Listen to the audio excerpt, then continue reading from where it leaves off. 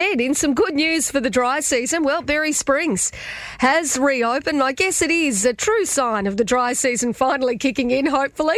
It's one of the Northern Territory's most popular swimming spots. It's reopening to the public today. And joining me on the line right now is the Chief District Ranger, Louise Keane. Good morning to you, Louise. Good morning, Katie. Lovely to have you on the show. Louise, is this a late start for Berry Springs or is it about the same time usually each year?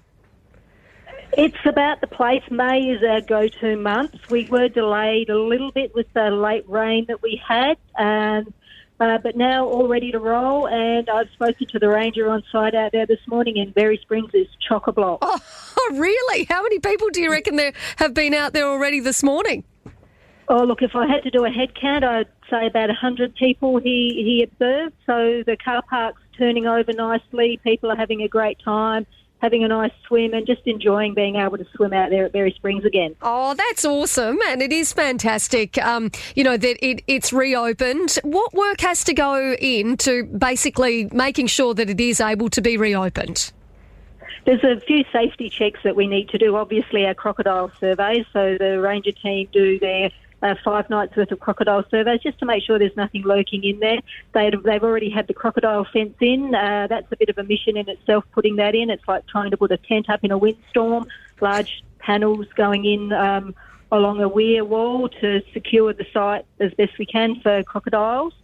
So that's a hefty load to do that. Then the water quality testing is done. That's to check that the bacteria levels are within the safe limits for allowing swimming.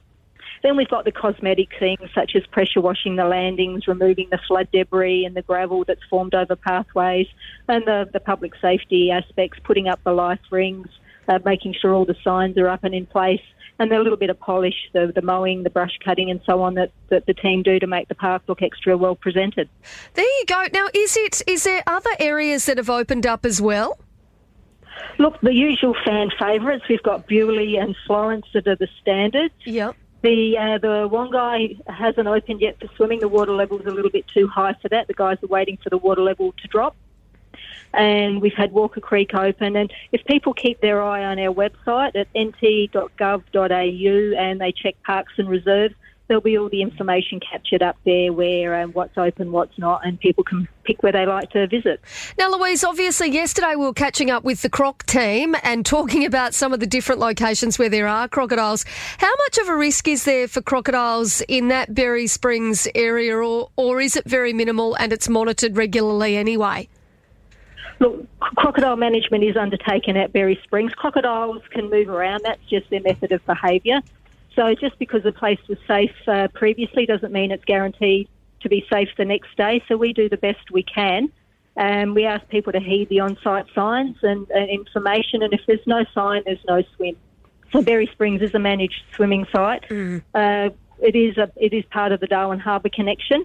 So crocodiles could appear. We've got the fence up, but again, no ironclad guarantee.